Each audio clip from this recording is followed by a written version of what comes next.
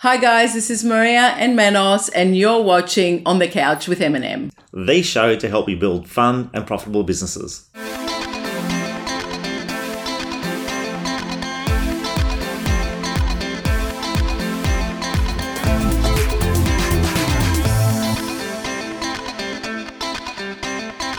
Hi guys, and welcome to another edition of On the Couch with M&M. Today we've got special guest, friend, coach, mentor, Australia's premier coach in real estate, Mr. Tom Panos. Hey guys, So welcome good to to the have show, you on board. Tom. Thank you, you guys, thank Manos you, first, thank you, and then thank I'll you. do, mwah. Greek's Welcome. kiss. So good Yes, to see that's you. it. Well, we just spent about, an hour and a half An hour with the and a half. team, and that was just absolutely awesome. Which was great Lots because of I never had a gold nuggets. USB stick to plug in the computer and I couldn't find And my then you notes. just went off. Right, and then I went off. You just went it, and it was brilliant. It was really good, actually. Thank you so much. Yeah, the Great feedback from session. the team already has been enormous. So it's the content that you delivered today was based on a changing market and obviously the critical conversation and what really separates the great agents to the mediocre agents, and especially those that are obviously possibly looking for that magic bullet. That was a big takeaway. What have you seen in the marketplace before we start talking about business and talking about business owners for a great agent out there that they should be doing? Manos, what I'd say right now, it's a little bit like milk and bread that had an expiry date and that date expired, and what actually has happened is the stuff that real estate agents were doing in Melbourne has had an expiry date. And we're already there. And we're there. And there's a group of people that are sort of saying, but hang on a second, that's the way that I did it. That to me is the minute you hear someone said, this is the way we were doing it, whether you're a leader or a salesperson, straight away I think we got a problem here, right? The other thing, what I'm seeing is there's a great saying, nothing breeds failure like success. And what's happened, Maria and Manos, is this. For the last 2-3 years, if you were vertical, had a pulse rate, were able to put keys in a door, you sold homes. You sold homes. You might not have been flying first class to Greece, but you still got to Greece and had a holiday there. All of a sudden, what we're seeing is that real estate agents now are realizing you cannot be an order taker. You've got to be a deal maker. The marketplace no longer has got fear of missing out. And that was the KPI that created sales. So if you are a very average agent, let's call it a D grade agent, you got by. You got by. And all of a sudden, these people are getting smashed. And the reason why is this saying, nothing breeds failure like success. They became successful. And complacent. Complacent. Because when things are good, guess what? You know what? Yeah, You stop I know doing what I'm the things. doing. Yeah.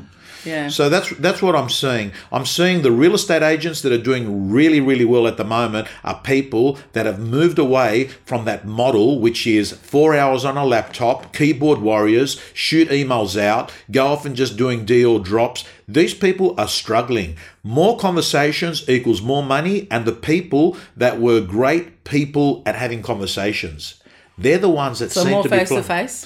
Face-to-face and telephone. On the phone. Face-to-face and telephone. Yeah. Lots of conversations. Manos is saying, he who makes the most calls wins. Yeah. And be it's- fearful of the competitor who's not afraid of the phone. Oh, I love that. I'll plagiarize that. Yeah, you Be go for fearful, it. you know. And it's. I have to say, Manos, people underestimate the power of this device. The reality is that this device here is basically your multimedia company, but people struggle with the concept of how to use it properly. There's two kinds of agents that are using the telephone. We talked about it at your session.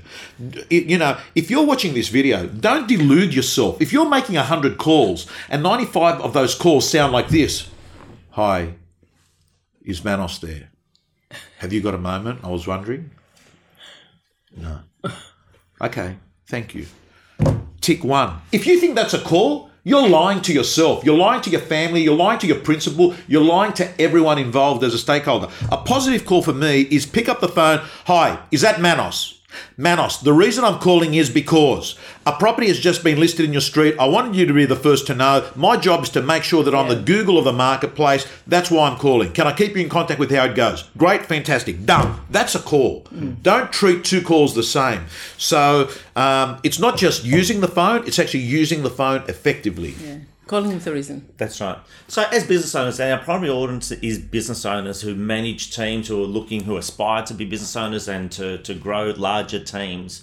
So what can they do to inspire their team to actually move towards the critical conversations? Okay, well, the first thing is, if you're a business owner that's watching this video and you're at an awards night for your maybe, a big conference, and you have the shits when you're not up on stage because your salesperson's on stage, you shouldn't be a business owner, right? You should be happier for your people, right? You've got to, drop the ego and understand that the minute you become a business owner, what your job is to get the best version of people rocking up, to not see yourself as being a competitor to them. That's the first thing.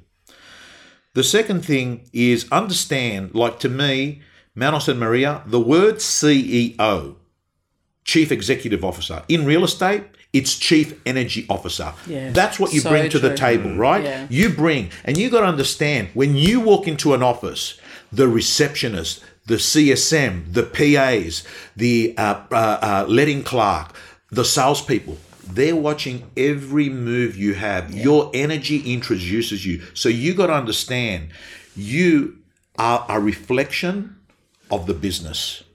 When you're on track, the business is on track. So I would say start with yourself if you're a business owner, right? Yeah. I'm seeing that. The other thing I'm seeing is the best businesses now, Manos and Maria, what I notice is that they're very good at offering stuff, be it resources, be it training, be it coaching, be it a community, of getting someone from being a 6 out of 10 to a 9 out of 10, right? They get the best version of those people. That's what good. So I'm actually seeing great principals becoming coaching leaders, That's what I'm really, really seeing. Good people. They're investing in technology. Good business owners look at their people as their clients. Well, 100%. We're there to service them. So that's how we look at it anyway. And how can we help them to succeed? What is it that they... And everyone's different. So everyone's goals are different. So you've got to know really how to help each individual. It's like what you said downstairs. Everyone is different. Yeah, and one of the things that we've seen from our leadership team, those that look at when they see an agent go out there and say they're on a 50-50 split or a 60-40 split, say the agent's taking 60, they don't say that I'm giving the agent 60%. They're saying that they're actually, what am I providing for my 40% that I'm getting? What services am I providing to that agent for my 40%, as opposed to I'm giving 60% to the agent? But a lot of people don't look at it like that. A lot of them don't look at it that way, no. Yeah. No, that's a very good point. Look, this is 30 years in this business. I've been a sales agent. I've been a business owner at the age of 21. So I've gone through this 30 years in real estate. And you know what I've noticed? Commission splits used to be 30% to the salesperson. Yeah. Right. Then it went up to 35%. Then it went up to 40%. Right. What's actually happened, the most structural change in the shift in real estate has been this. The conflict that you have between the brand and the sales agent. Because the sales agent has become a very powerful commodity. They are no longer, that's one of my 10 salespeople. These people now are getting paid high fees. They're investing in their own business. Yeah. They're putting on their own staff. And they're a commodity that is sought after in the marketplace. And unless a business owner actually begins to look at it in the way that you're describing, having a paradigm where they understand, hey, these people here are very important in my business. Yeah. How do I make them so stuck in my business that even if someone came along and offered them the universe, they would actually feel like they're too stuck in our business? Whether it is technology stuck, whether it is emotional stuck. Culture, right? Which is pretty much the personality of a business. Yeah. That, whether it's the personality of the business, whether these people go to bed on Sunday night and they actually skip to work the next day because they're madly in love with that whole thing, right? Yeah. They're the things that make a stickiness. And that's what I think a business owner's got to do. And the other thing a business owner's got to do is they've got to start thinking to themselves, hey, they might not be listing and selling real estate, but they're listing people. And they actually need to have a lead generation machine going on. They need to be allocating time. They need to be quarantining time in a very disruptive, chaotic world where they say, during this time, I might not be listing and selling real estate, but guess what? If I list 10 people in the next 2 years that are writing $1 million, that's far more effective, useful, and commercially better in my business than a couple of listings. And I don't think people... Depending on the business that they want to run, because some people want a business like an EBU business, like we've got heaps of those within our company, and they don't want to do that. They don't want the big teams. They just want to list and sell property, run a smaller business, but they know what they want. But if you want an office with agents, you're absolutely right. We're in a recruitment business. Well, that's a good point. I mean, I think step number one is find out what you want. Don't go off to a leadership seminar where they say to you, "Hey, by the way, this is the formula. You've got to go big." Or you hear someone say, "No, going to be small." Hey, listen. It's not one way. It's your way. Your way is the happy way, right? Which is what you mentioned earlier on in our training session. You're talking about there is not just one way of doing things out there in the real estate space. It's the same way with business ownership. I've got a question. Yeah. How did you become an overnight success? If you actually look, let me tell you that I do not think that I'm successful. Well, I do not think that. I actually think at the moment, you're very famous. I am. Maria, at the moment, I am leaving so much on the table. You've got to understand my life. I mean, for the last 15 years, I've been working 60, 70 hours at News Corporation. Everyone sees this guy running around doing training. I mean, here's my life, right? My life is 25 years married, 2 kids, right? So that's super critical. In addition to that, I run an auction business. That's 10 or 12, auctions. I've got, my gym membership, which I absolutely, adore. It's my most important thing. I've got the free blog. I'm doing Sky Business, right? And I'm doing probably about 200 events, right? I still feel that I've got a discontent on where I am versus where I can be. And I've got to tell you, you can do more. I can do more, 100%. And that's because you offer that. That's what Repeat I'm hearing. That again? You want to offer more to people. 100%. Not because you want to make more money or because you want to... Listen, I'm going to run out of time before I run out of money, Maria. Yeah. I'm not, that is such a critical point to understand. And you can tell from the way that you... I'm not saying, by the way, please don't take this as being that I'm super rich. What I'm saying is the mathematical equation here is really simple. I'm at a certain age and no longer now am I thinking, whether the interest rates are 5% or 7%, I'm going to be affected. I'm gone past that. But what I'm getting at is, and I mentioned it downstairs, and that is that there comes a time in your life where you begin to reverse engineer. I'm smart enough because I've had to face mortality at a young age. I reverse engineer my life, and I'm thinking to myself, there's going to be a day where I'm going to be in palliative care.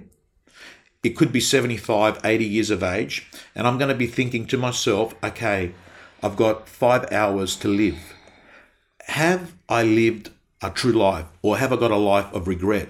And what I'm doing now is I'm chasing time, because I know 100% the most crucial commodity I have is not my property, is not my shares, it's not my cars. The most crucial commodity that I have is time. It's non-renewable, right? And what you do with it, what you choose to do with it every day. Yeah. So, and I think leadership, to me, what great leadership, and I know that the audience that watches this is about leadership. At the end of the day, a P&L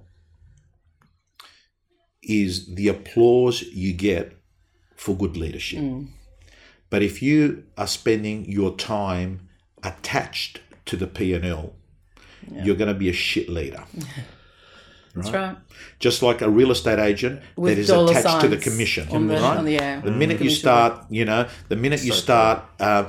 looking at it's commission breath, and that applies to leaders, and that applies to and I think I think Manos and Maria, you guys have been, how long have you been in business now? EBU 11 years. 11 years. Business, a long time. A long time. You know that, to me, what leadership is about is you're in a plane. The plane is turbulent. The plane is being thrown around left, right, and centre. There's 300 people in the plane. Everyone is scared shitless. Everyone feels like this is the one that's going down. the flight attendants are rushing to the seats. You can feel that there's fear. What leadership is not the person that's sitting there screaming, not the person that actually starts crying. It's the person that sits in the plane that says, okay, we've got turbulence now. It's going to be bad for 5-10 minutes, but it's going to go away. What do? I have to pacify people next to me. I have to actually make them feel that even if I am a little bit scared, I have to be someone that makes this bearable for everyone here. That's what a great leader does, right? The ability to not be the person that gets scared, not be the person that totally disengages, the person that says, guys, girls, I'm letting you know, we got some challenging situations, but the good news is we get past here. Look at where we're going. Blue skies. Yeah. That's awesome. That was a great analogy. Amazing analogy. Awesome. Any other questions? No, I think... We could be sitting here talking for a long time, but you've got to go. So thank you so much. Tom, absolute pleasure having you. Obviously present to the team. Absolute pleasure having you obviously present on the Couch with M&M. So thank you so much for joining us. Thank you so much. Thank you. And thank you. Thank you so much. Thank you, Maria. Another kiss. Thank you. Thank you, guys. Guys, thanks for watching and hope to see you on the next episode. See you guys.